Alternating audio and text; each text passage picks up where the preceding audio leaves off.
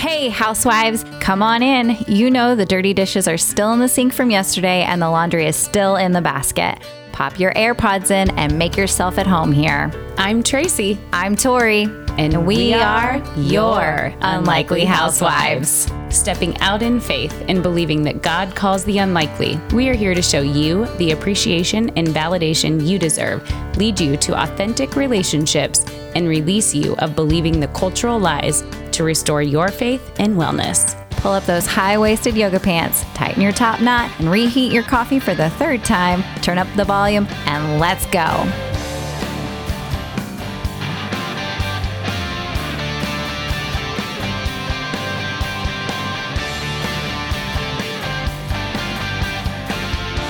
Hey, housewives! Hey, welcome back this week. We are so excited about our guests this week. And that's right, I said guests because we have two here. And we're adding to our clientele. We've got more men on, which is so exciting because we love getting the husband's perspective, just the man's perspective on things when we're talking about things. But what's really special is about how these guests came to us, because wouldn't you know that God put these people in Tracy's life years ago. So would you do the introduction? Yes, I would love to. I'm going to do a formal introduction and then I will share my personal story. So today we have with us Mark and Jill Savage, who are passionate about encouraging, educating, and equipping families and marriages. After serving in church ministry for 20 years, the Savages are now meeting the needs of families as authors, speakers, and coaches. Known for their honesty, humor, and practical teaching, Mark and Jill bring hope and encouragement to every audience. Jill is the host of No More Perfect podcast and the author of 14 books, including Real Moms, Real Jesus, and No More Perfect Moms. Together, Mark and Jill have created 5 online courses, authored several books, including Living with Less So Your Family Has More, No More Perfect Marriages, I Really Messed Up, and My Heart Is Broken. The parents of 5 adult children and grandparents of 6, the Savages make their home in Normal, Illinois. Okay, so first off, welcome. Well, thank you. It's good to be with you. Oh, okay, can I just say, listening to some of the titles of your books, I'm like, okay, that's a Christmas present. That's a Christmas present. I'm listening to people. I'm going, okay, I need to make notes of who these books are going to be for Christmas, because there's more people on there. Yeah. Well, I want to go all the way back to, I became a mom in 2008. And I believe I started attending your Hearts for Home conference in 2010. I would come from Chicago, and they kind of were in different places, and we'd travel with our small group, our mom's group, and we'd come to the conferences. And what was so incredible is some of my biggest God moments were at that conference. Oh, one of them, I know, I can't wait to share this one with you. One of them, my husband was interviewing for a job the morning that I was there. And it was a job he wanted and I didn't. And do you want to know what conference I walked into? How to let the Holy Spirit lead your husband. You're not his Holy Spirit. I was like, oh, ouch. Fine. You know, it was one of those, I just sat in there and I was like, guess this was for me. And he got that job and continued to lead our family. Yes. That's great. Yes. We just have so many memories of your conference. And your first book that I read was Real Mom, Real Jesus. And that was in the season of all of the very late nights, early mornings, lack of sleep. And I just remember one of your messages in there was just how much we can love our children in the little ways and pray for them. And I remember folding laundry and praying for their purity, just all their things when they're so tiny, and their future spouses and all those things.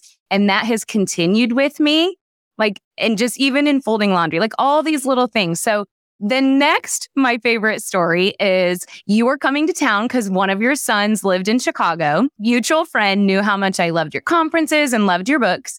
And she set up a surprise coffee for me. I didn't even know I was going to get to have coffee with you.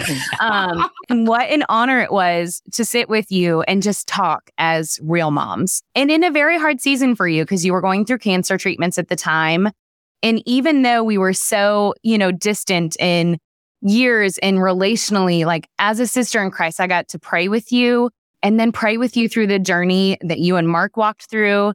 And here we are years later, and you found out about our podcast and reached out. And what an honor to have you here just with us. So thank you, Jill. Thank you. Yeah. She totally fangirled. She messaged me and she goes, oh my gosh, you won't believe I got a message from Jill and she's going to be a guest on her podcast. I'm so excited. And she goes like, this is my person. And I was like, I am ecstatic for you. So that doesn't tell you how excited she is about this. I mean, you have clearly made an impact on her life. And I don't think if it weren't for you, she wouldn't be sitting here today next to me and us being such good friends. So, I love that. I love that. Yeah. Thank you for sharing that. Those conferences were really precious conferences. And when you came, they were kind of at their height. We'd have like 6,000 women at a weekend. Mark used to say, there's no chocolate left in town. Like those women come and there's no chocolate left in town. The world's largest slumber party. That's what he used to call it. It was too. The first year we didn't stay over that extra night, like after the conference ended. And then from then on, we stayed that extra night just to like process and pray together and just be together in the hotels as our small group. Such a great time. Yeah. So the conferences ended in 2017, but I now consider my podcast, which is the No More Perfect podcast. It's kind of Hearts at Home for a new generation, because I think of every episode as like, oh, this would have been a great Hearts at Home workshop, or this would have been a great keynote session. So I think of it that way. It's just delivered in a different way. Absolutely.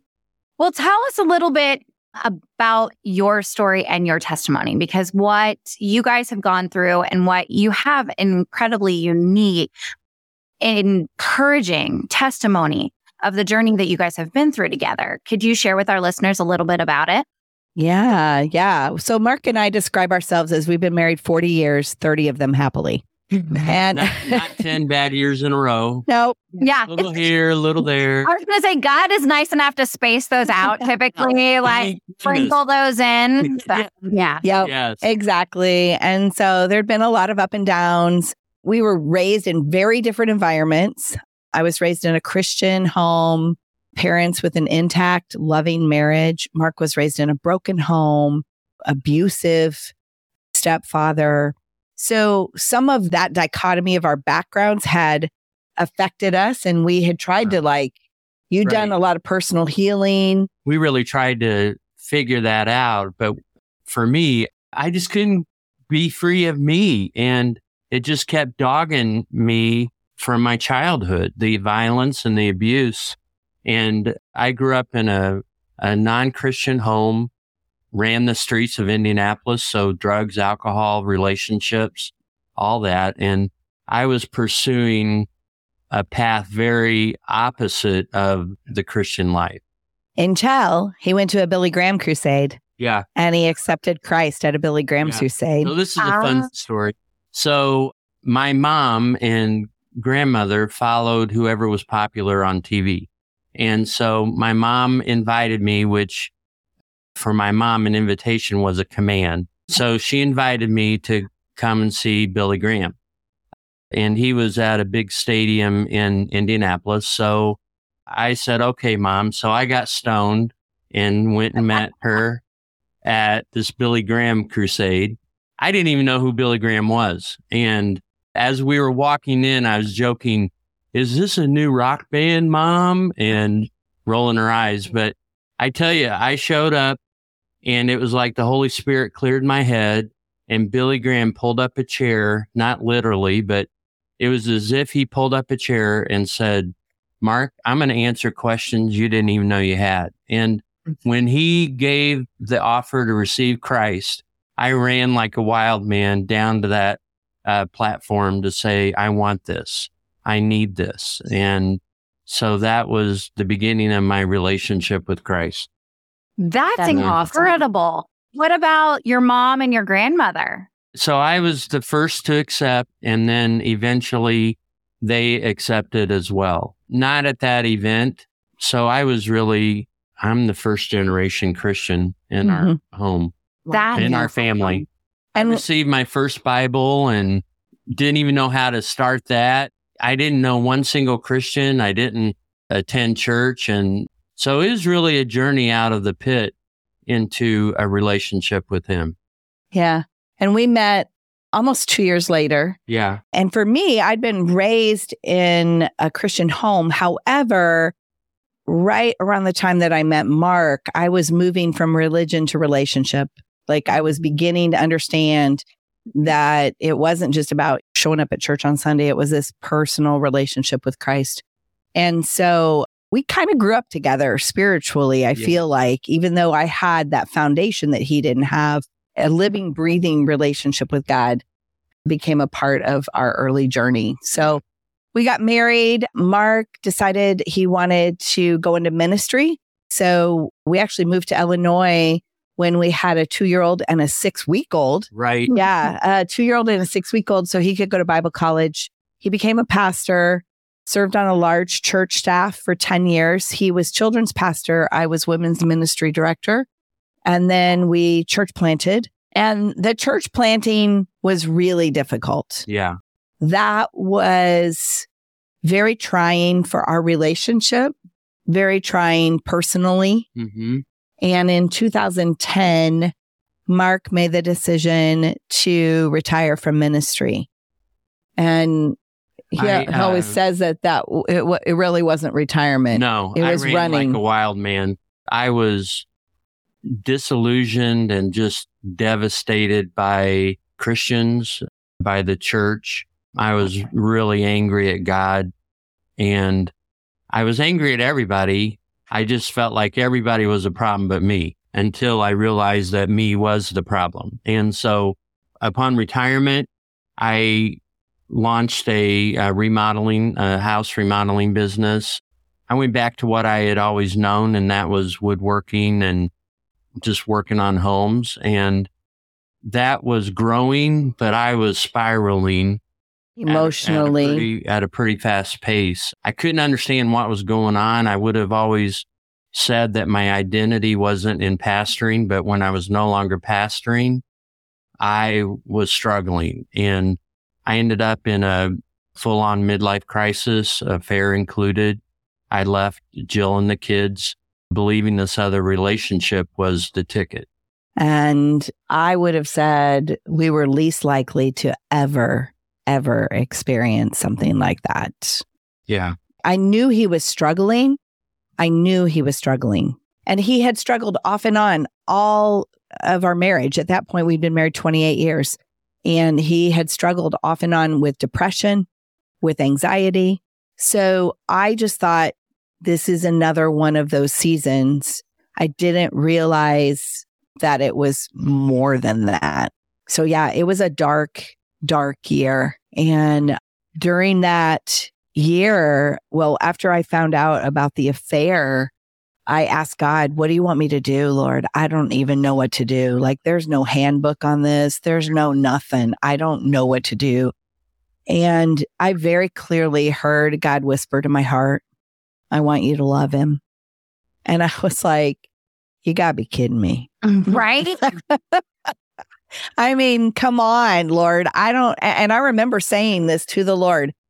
I don't know if you've noticed lately, but he's not real lovable right now. And I heard the Lord whisper back to my heart, sometimes you aren't either. And I was like, wow, God, you love me when I'm unlovable. I don't know how to do that.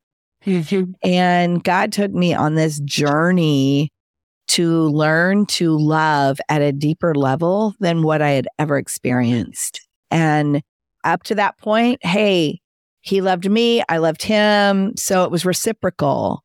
It's a whole different ballgame when somebody loves somebody who isn't loving them back. Yeah.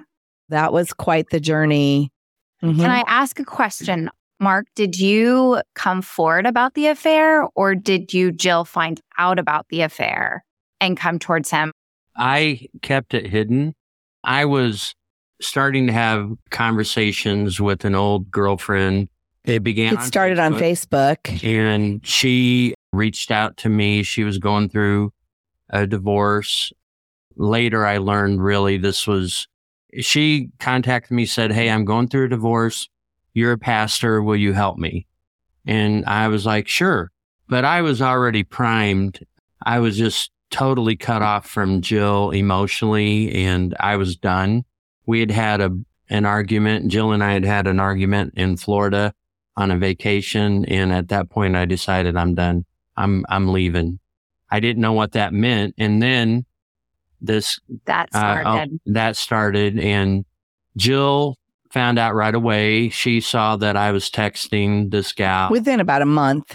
Yeah. Within about a month, I saw a text and I discussed it with him. And he said, oh, I won't do that anymore. I was just helping her, but it went underground. Yeah. Right. And then 3 months later, I discovered that it had moved to physical affair. Right. And I only ask that because obviously it's different. Like if you were to come, there's just different circumstances, right? Like if coming forward and saying, hey, I'm leaving you, I have someone else. And then, or it's the Jill coming upon it. And I mean, because it throws a whole different perspective on how light is shown, right? Yeah. Right. Oh, right. Exactly. Well, and I have a girlfriend, her name's Becky, and Becky just really has this strong sense of discernment in her. And every time Becky would be at my house in this season, like I had told her about finding out he was talking to this person. But every time Becky was like, Jill, he is not in a good place. Like I can feel it. He's not in a good place. And I was like, I know. And she was like, hey, if you ever need me, you can call me any time of the day, 24 hours a day. And I'm like, yeah, I'm not going to call you 24 hours a day. And she's like, I'm just telling you, if you need me, you call me in the middle of the night. That's okay. And I'm like, okay, whatever. Well, I'm speaking up in the Chicago area. I come home and he's laying in bed holding his phone, but asleep. And I thought, oh my goodness. And it was like midnight. And so I just pick up the phone and I'm going to go plug it in because I'm like, he's asleep. But what you also have to understand is I was drinking and I was just a mess. He was drinking to numb the chaos inside of him. And he had never drank in our married life. So this had been something he'd started having beer in the fridge. And so really he had passed out is what had happened. Mm-hmm. I didn't know that then. But I picked up the phone, and when I saw the texts on the phone, it became evident that they had been together. And I went downstairs because I just thought, I cannot react to this. I need to respond to this. So I went downstairs and I'm like, Lord, I don't even know what to do. And the first impulse I had was, I'm calling this person on my husband's phone. So I did. I called them and I told her that I expected her to never speak to my husband again and that I knew what was going on and that she was called to be more than a homewrecker. Like she was called, God had something in her, a plan for her, and it was not this. And then I called my friend Becky at 1:00 in the morning. I was so grateful that Becky had said, you call me anytime. And Becky answered. And we cried and we prayed and we cried and we prayed. And I probably was on the phone for her for probably a couple of hours. And we had a counseling appointment the next day. So Becky and I decided together that it was probably best that I confront Mark in the counseling appointment, that I don't try to do it before, because if I did it before, he probably wouldn't even go to the counseling appointment. And so we did. And I said that in the counseling appointment, I know what's happening. I know you're having an affair. And he immediately said, you're right. I am. And I'm not stopping. This was not my husband. Like he was so arrogant and so just. Yeah. I mean, I was very prideful and arrogant, and yet I did continue to wrestle with, am I doing the right thing? Am I not doing? And I left this. And you knew from God's perspective, you were not doing the right thing, but you were so hopeless that life could be different that you had gotten to a place of saying, I'm going my own way. Right. Well, and when you start the negative thinking, what happens is there's a term confirmational bias. And so what was happening was I was finding confirmation all the time that we were hopeless. And I ended up doing some remodeling work for a couple that they were in their 80s. And he was a very quiet, gentle man. And she was just mean. She was like a vicious dog and just biting him all the time. And honestly, that was like the final confirmation, like, this is us. I am not going to be this, and I'm done. But I left that relationship 7 times hoping to come home and it be different, but I couldn't find that difference. Yeah. So during that, I discovered the affair in October of 2011. Eventually, Mark left in February of 2012. And I did have that conversation that you had alluded to earlier. I told Jill, I'm leaving you, I'm divorcing you, I'm pursuing a relationship with this other woman. That's what happened in February. Yeah. But during that time between October and actually April, when Mark made a full recommitment to our marriage and our family, he went back and forth. He would recommit to our marriage and then he would go back to the other relationship. He would recommit. He did that 7 times during that season. 7. That is incredible. I mean, for both of you. For both of you. I mean, To admit and go back and try, and for Jill to open arms, open heart, and to welcome him back in. like most people would say, okay, shame on you. And then second time, shame on me. And then like, hey, that was trying, call it a day. Like, no, this is not. And 7, obviously being a biblical number 2, which is incredible. Like, yeah, I hadn't thought of that. Doesn't he show off? I mean, he's kind of like, I'm in this and I just want you to remind yourself that. Yeah. But like, I mean, you don't hear that. You don't hear people just not giving up. I don't think not fighting for it. And then that's a fight going back and forth and back and right. forth. The struggle. You're right. Yeah, the fight isn't there. We are seeing it so much. It's gone on for so long. And I think that's what we're getting to is what that looked like prior to this season. Obviously, was what that looked like in your marriage before you got to this point. Because that's what we want to do is encourage marriages to not get to this point.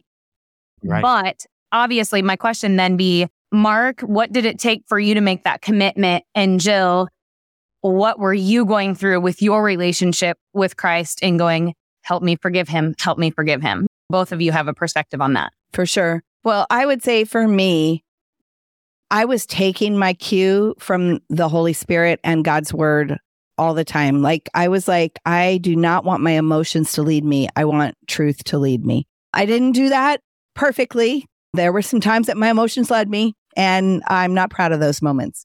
But in general, that's what I was really working hard at. And so I felt like each time I would say, Lord, what do you want me to do? And I'd still hear, I want you to love him. I want you to love him. I want you to love him. That's all. That was like the only marching order I had. And isn't it funny? Sorry, just to like, he didn't say, I want you to stay committed to this marriage. All he was saying was, you can't see the step in front of you, but at this moment, I just want you to love him. Yep. Like, that was it. Like, he's not, because if he had told you, Jill, you're going to stay in this marriage, you probably would have thought like, no, and you would have been hopeless. But all he said was, I just want you to love him.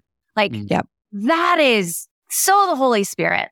Well, and I actually, so after I separated from Jill, we would see each other on occasion. Yeah, we would see each other. I wanted us to meet because we had kids, and I wanted us to navigate that part of our life well. But I noticed that Jill was different.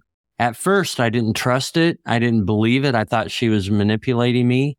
But I saw consistency that really began to bear hope in me that, wow, something's different about her. She's changing. And we would talk about that. I knew that she was trying to make changes. I just didn't trust it in the beginning. Yeah. And I feel like the Lord was showing. So we call ourselves, we're now Mark and Jill 2.0. Right. And in order for there to be a Mark and Jill 2.0, there has to be a Jill 2.0 and a Mark 2.0. Mm-hmm. Right. And so I feel like I started becoming Jill 2.0 in the midst of that dark season. Somebody walked up to me. We were talking about the Hearts at Home conference earlier, Tracy, and somebody walked up to me at that conference when I shared what was going on. Mm-hmm. And they said to me, I think there's a book that would be really helpful for you.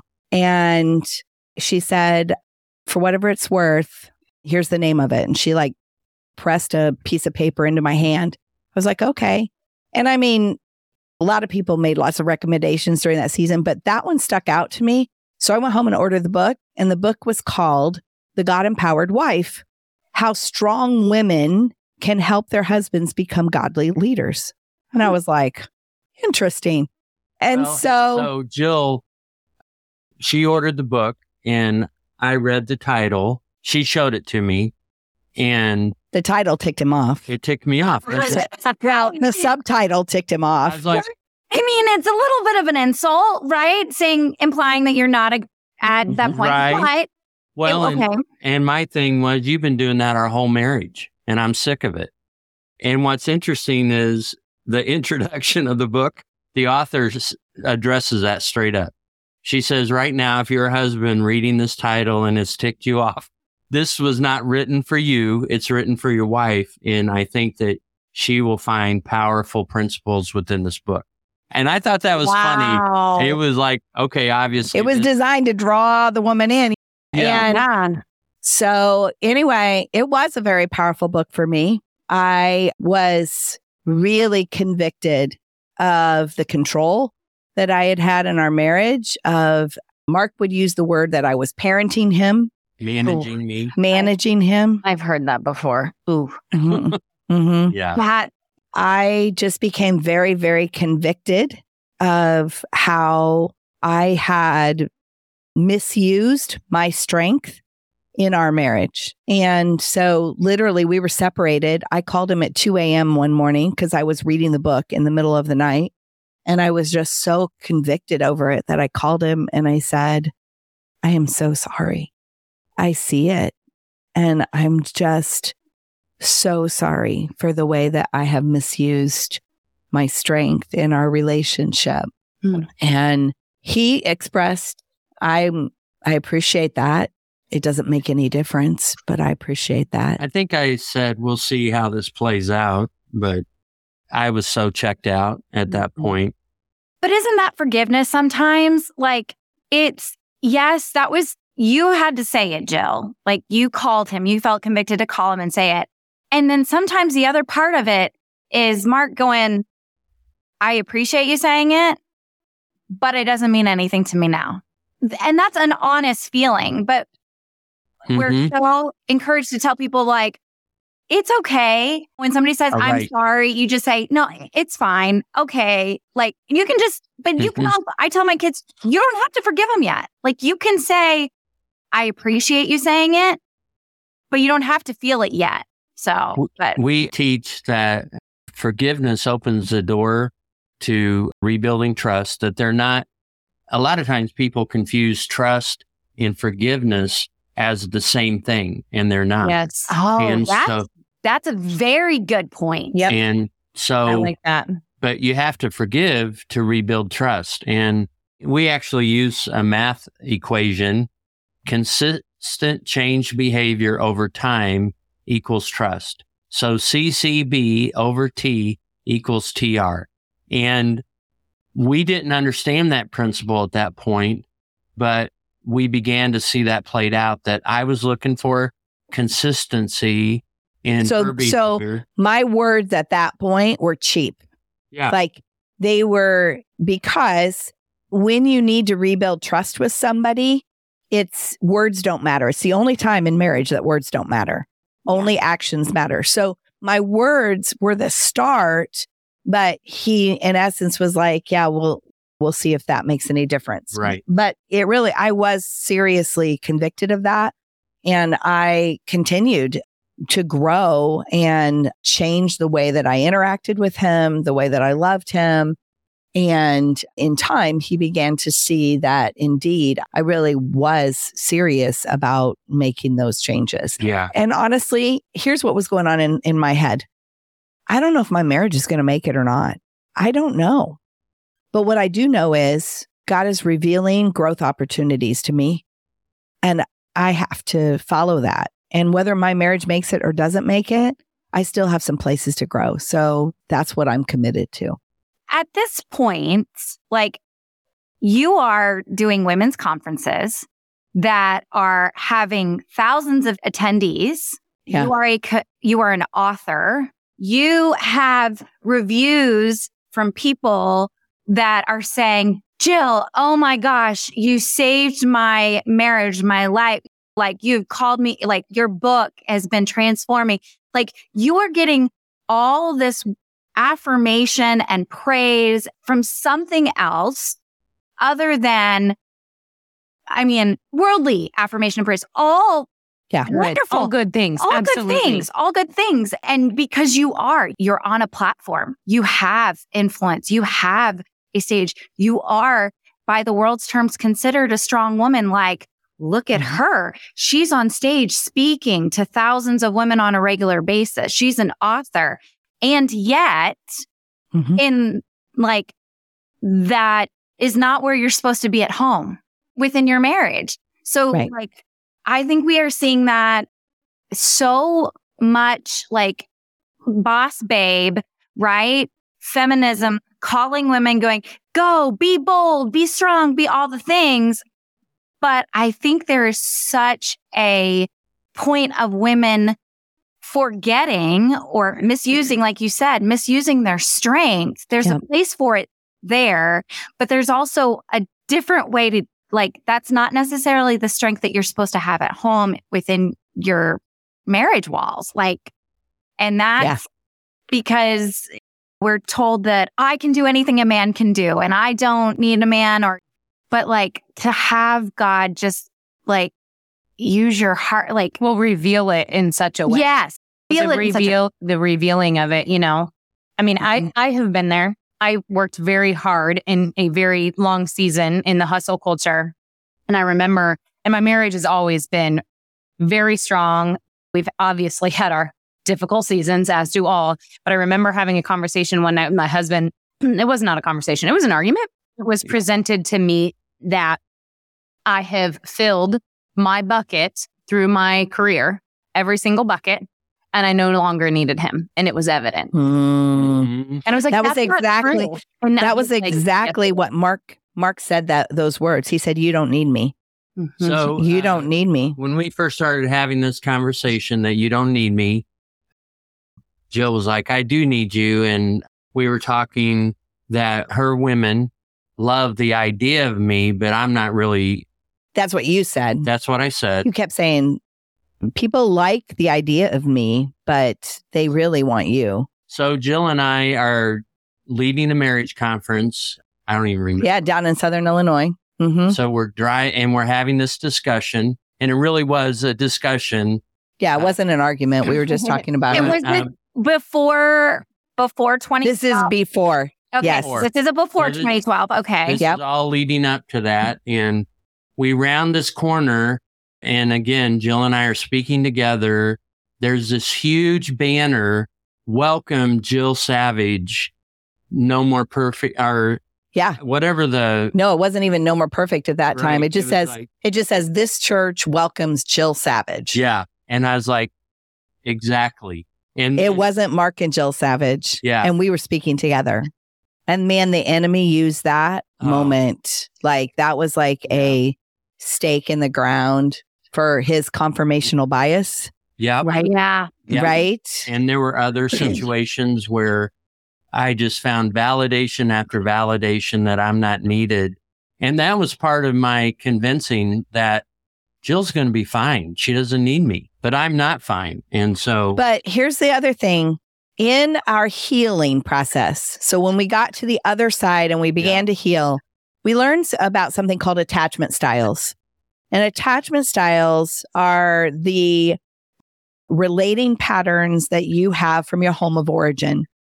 And we learned that I had and I say had because we've done a lot of healing since then, but I had the avoidant attachment style.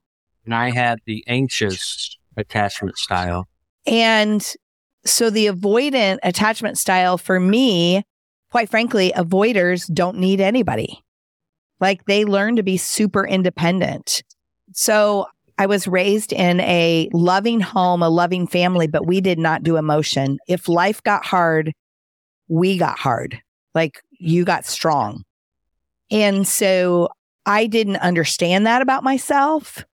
It's honestly what made me a good boss mom, like a good boss in the corporate world and all of that. It made me a really strong leader, but it did not make me a good wife or a good mother at home. And Can I just say I feel very seen right now? And there's like you can see in my face, like I'm literally like Unlikely Housewives. You'll have to watch the video of this because as she's describing this, I'm just like, oh gosh, that's 1,000% me. That's yeah. Okay. Yeah. And I didn't know it. I didn't understand it. And so honestly, when we learned that in our healing process, it was like, finally, we understood some of the dynamics that were playing out because we thought we had a Mark and Jill problem. Right. We had an avoider anxious problem. And until we discovered that and learned about it, and then ultimately we both worked to move, for me to move from being avoidant to being secure. And me moving from anxious to being secure. And so tell us about anxious. So tell us about, anxious. So anxious is really broken into 3 different categories: a pleaser, a vacillator, and a victim. And so and you were all 3. I was all 3. And those styles kind of tag teamed depending upon my thinking or the circumstances. And so a pleaser exhausts themselves trying to please people, to keep conflict down, to keep conflict at bay. They have built their life from childhood learning to manage the people around them, but have no ability to manage themselves. So if you ask a pleaser, what do they need? They're like, I don't know what I need, but I know what you need. And usually those that grow up in any type of an environment that creates an anxious attachment, pleaser, vacillator, victim, what they had is they deal with a lot of fear, fear of rejection. They're always looking for connection in the relationship. They're always saying, are we okay? Are we okay? Are we okay? And the connection is never, that they do have, is always lacking to some degree. So they want more and more and more. And I buried Jill under my demand for more. And it didn't matter if it was sexual or just being together. Is like I couldn't get enough of Jill, and that was wearing to her. Right. It was fueling this cycle that we had because often anxious is married to avoidant. Yeah. And so the anxious will chase the avoidant partner, but the avoidant partner wants space and autonomy. And so then the anxious partner is like, they're discouraged because they can't get what they want because the avoidant keeps trying to move away from them. So they kind of swing away. That's especially when they become more like a vacillator because they vacillate away, but they can only stand so much distance. So then they start chasing again, but the avoidant partner moves away. And we had this dance that was just going on nonstop in our relationship. We didn't know it. No. We didn't understand it, but that dynamic had been playing out for 28 years. And when we figured this out, and I mean, we've been in and out of counseling for years and nobody had ever explained this to us. And even in our post-infidelity counseling, he didn't explain it to us. We figured it out by reading a book and went, oh my gosh, this was huge. Okay, and what book? What book? How We Love. Okay. How We Love. Yeah. I picked that book up at a conference on a whim. The copy at that point had the word pleaser on the front, and I'd always been accused in a negative way of being a pleaser. And so I just grabbed the book and thought this would be interesting. But that was a God moment. I felt like God just took me and put that book in my hand because we were reading this book, and for the first time in our life, we were like, oh my gosh. Like it described us. Yeah. It described us. We actually interviewed the authors of the book on our podcast, the No More Perfect podcast. It's episode 108. Perfect. Thank you. So yeah, that's a great way to just do a quick listen and get the concept of, they call them love styles. And now we function as marriage coaches. That's what we're committed to. That's what we specialize in, is that we help couples identify the patterns that are playing out in their marriage and how their attachment is affecting their relationship, and then how they can move from where they are to that secure attachment. Because it was, I mean, honestly, it saved our marriage. Right. It 100% saved our marriage. And when I became secure, I began to have more compassion, more self-compassion, more others' compassion. I stopped operating as a buck up mindset because everything was buck up for me as an avoider. And it changed my dynamics as a mother, as a wife. I mean, it completely transformed that. And then Mark, and moving from anxious to secure, he no longer was dealing with rejection and fear and shame. And I had a confidence that I had never experienced before. I was always fretting and worried about the next negative event, and becoming secure, which Jill and I both say is secure connectors, really learning to live and love like Christ, and to lead and love like Christ. Because Jesus was a secure connector. He was. And so as we navigated life as a secure, confident person, it totally changed everything. It changed our relationship with each other. It changed my ability to voice my thoughts without fear. And that was huge. That was a powerful change. Yeah.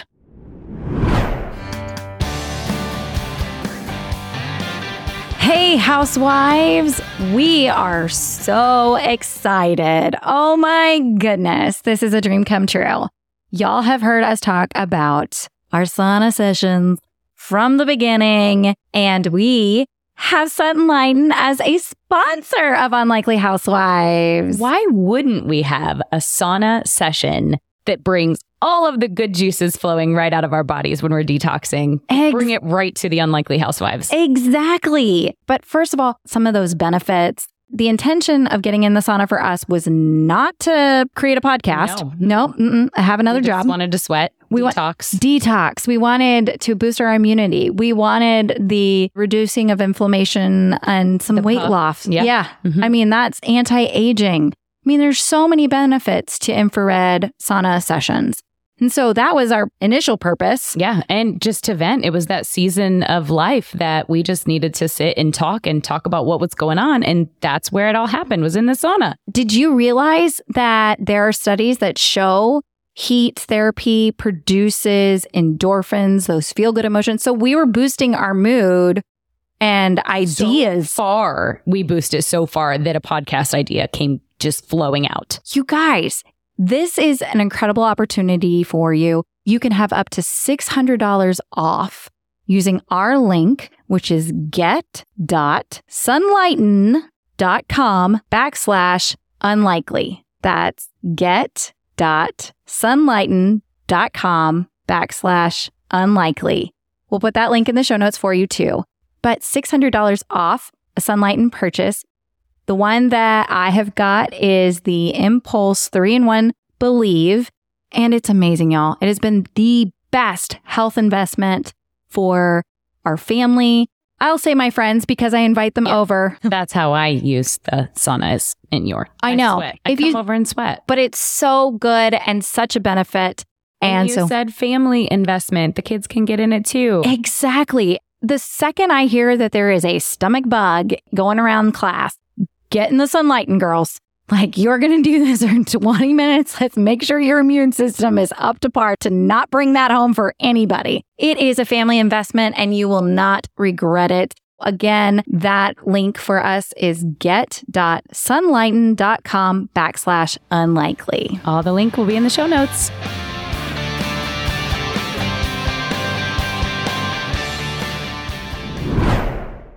my question, I guess, to go back a little bit, I love that this book has done that.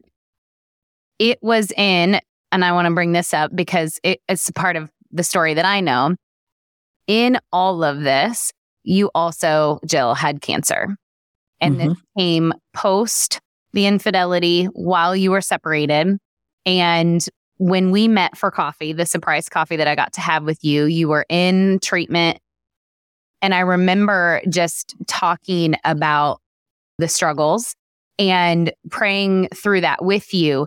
What was that like in that season? And both of you, Mark, what was your part in that as well? Mm-hmm. Yeah.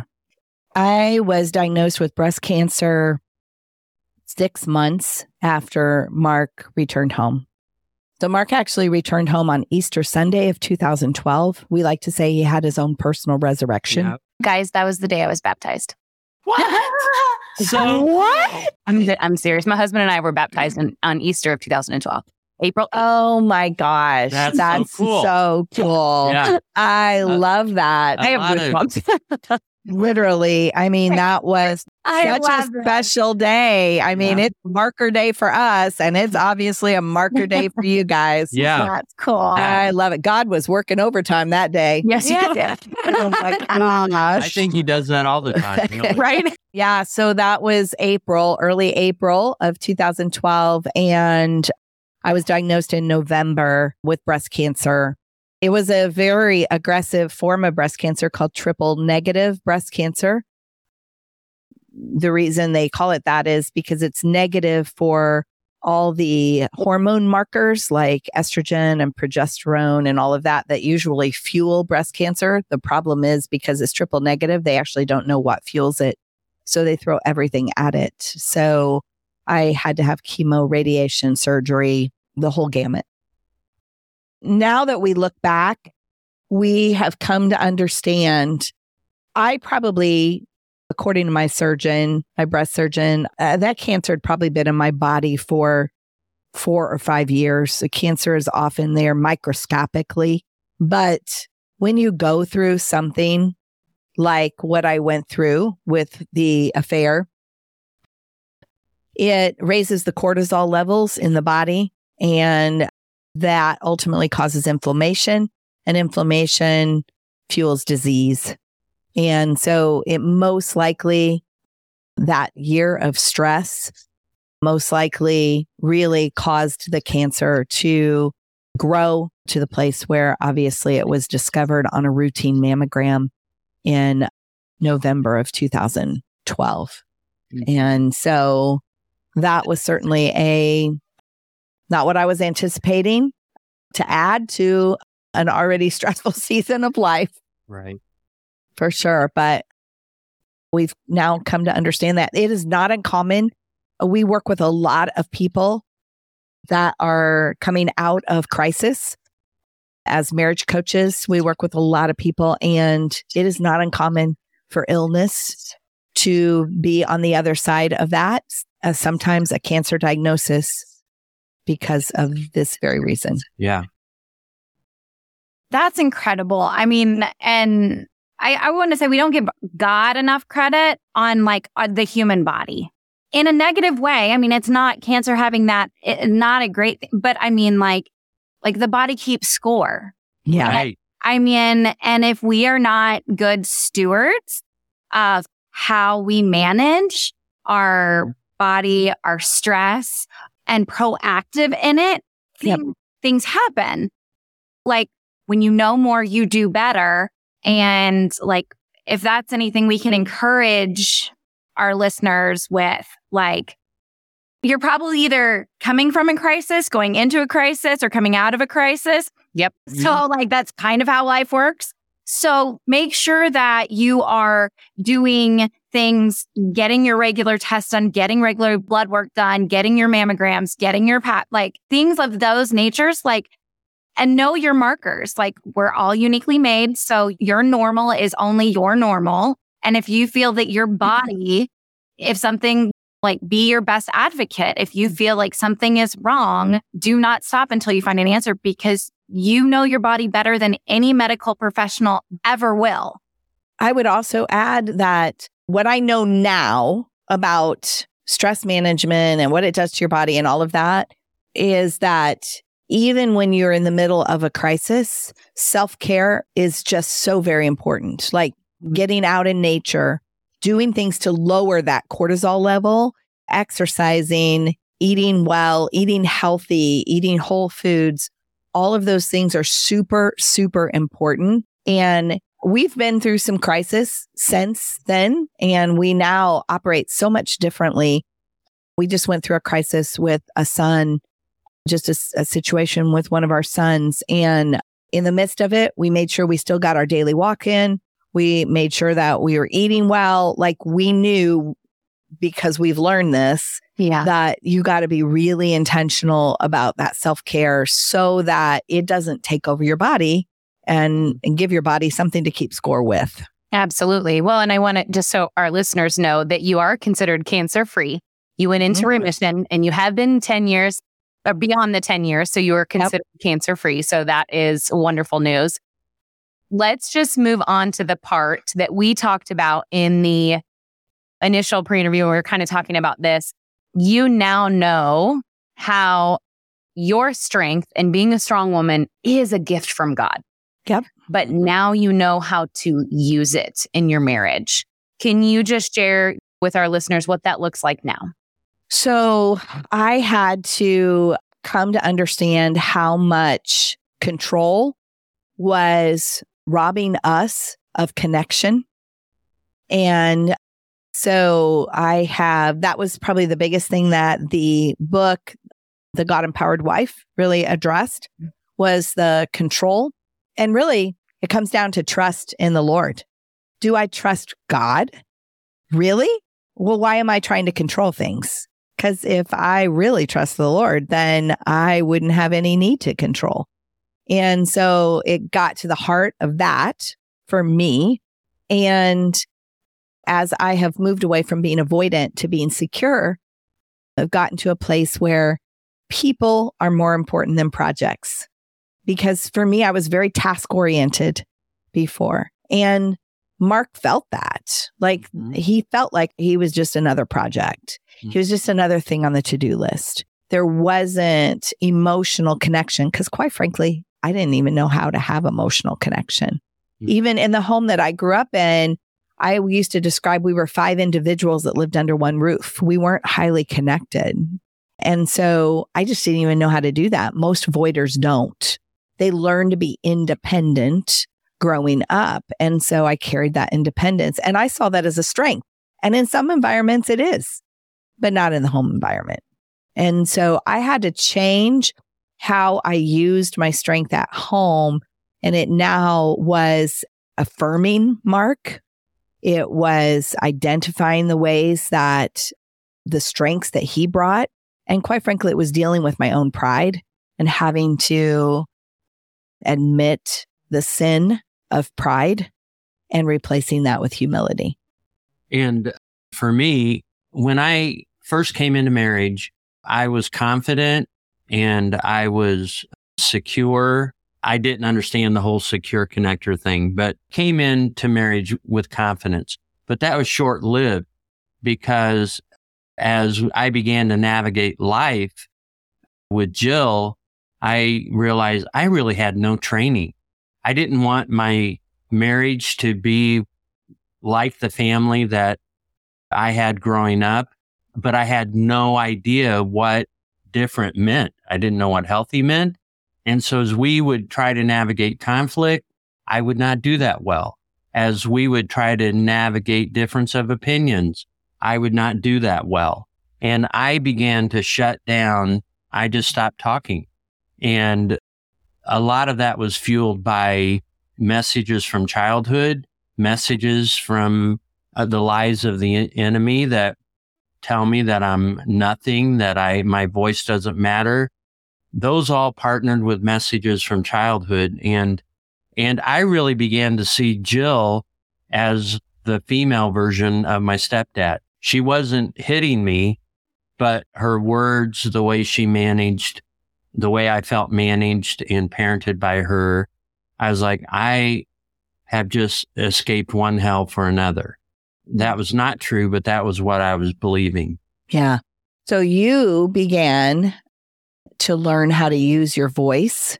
That became a really important part of your journey to speak up sooner. Right. Because you would be silent and simmering. Yeah. And then explode. Right. Or in the case of 2011, 2012, act out. Right. Which is what we often see when we're helping a couple recover from crisis.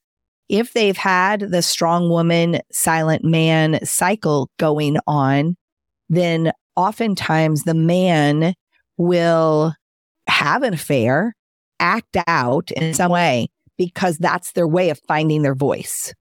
And it's an illicit way of finding your voice. It's not the best way to do that, but it is like this act of, hey, you're going to hear me now.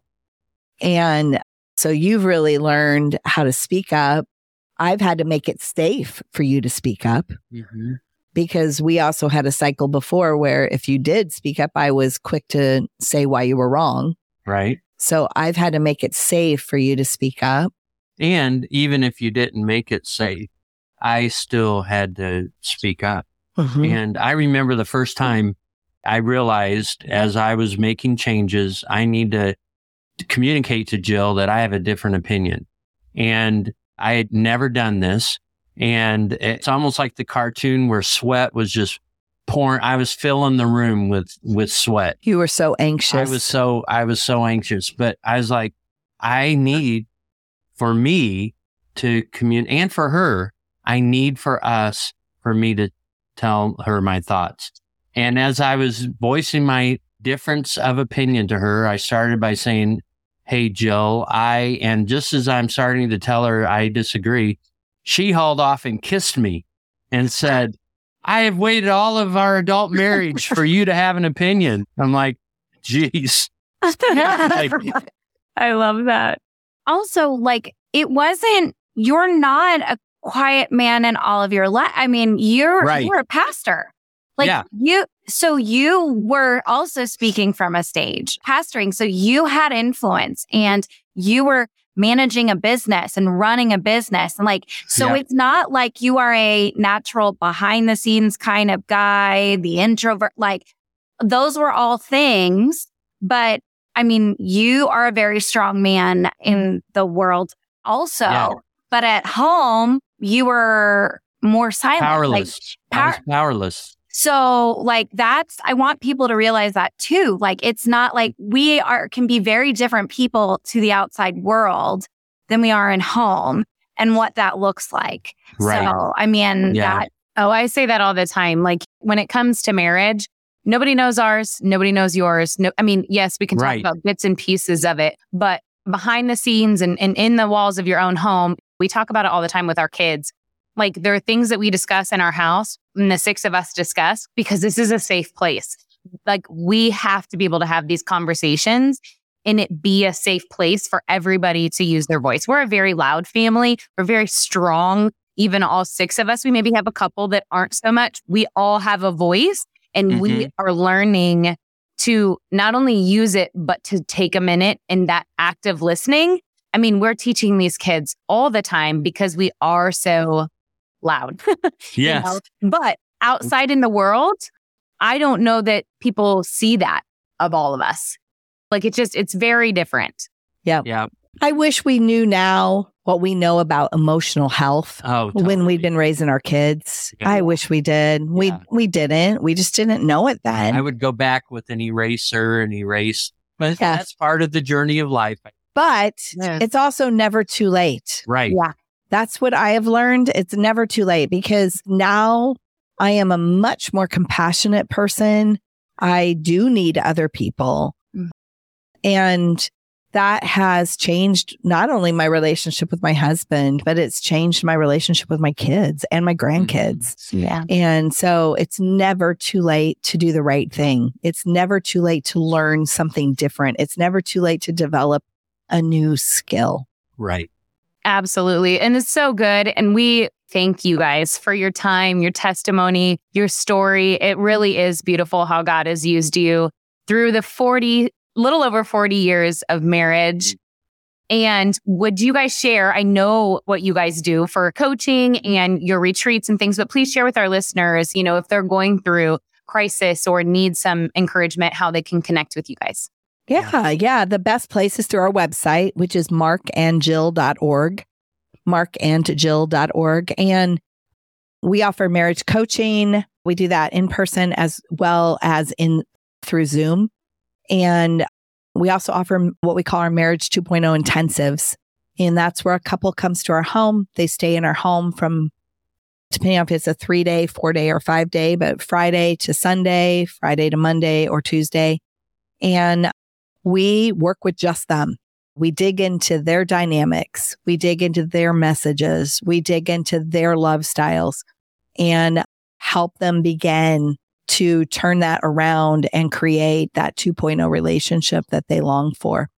And we love doing what we do. Yeah. We also have some online courses. We have one on rebuilding trust. We have one called The Wait Is Not Wasted for someone who was doing what I was doing during that dark year, standing for their marriage. And so we have a lot of resources online. If you go to our website and you click on marriage, there's a drop down.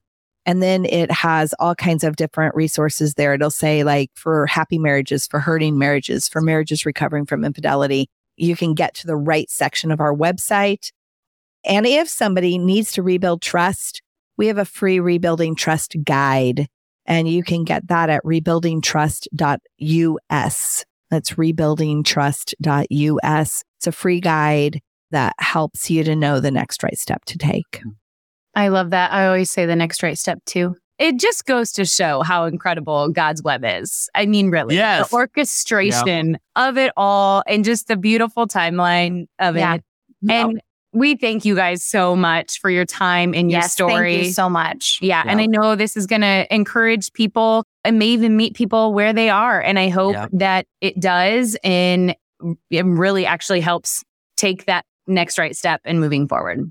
Yeah, absolutely. Thanks for having us. Yeah. Absolutely. Yes. Well, housewives, that is it for our episode today. And if you haven't been to our website lately, definitely go sign up for our newsletter for the exclusive content and video. Like I said, you want to see some of our facial reactions when we feel really called out and convicted on some things, which is kind of annoying. That's all right. We'll share it anyways. And that is unlikelyhousewives.com. So thank you, housewives. Until next time, have a good week. Bye. Whether we made you laugh or cry today, we pray you feel appreciated, bolder and braver than yesterday, stronger and more faithful for tomorrow, and living in who you were made to be today. Join our online community on Facebook, link in the show notes, and be sure to review and subscribe on Apple Podcasts or wherever you enjoy listening. Until next time, housewives, we give you permission to walk confidently, free, and to be intentional in your slippers or stilettos.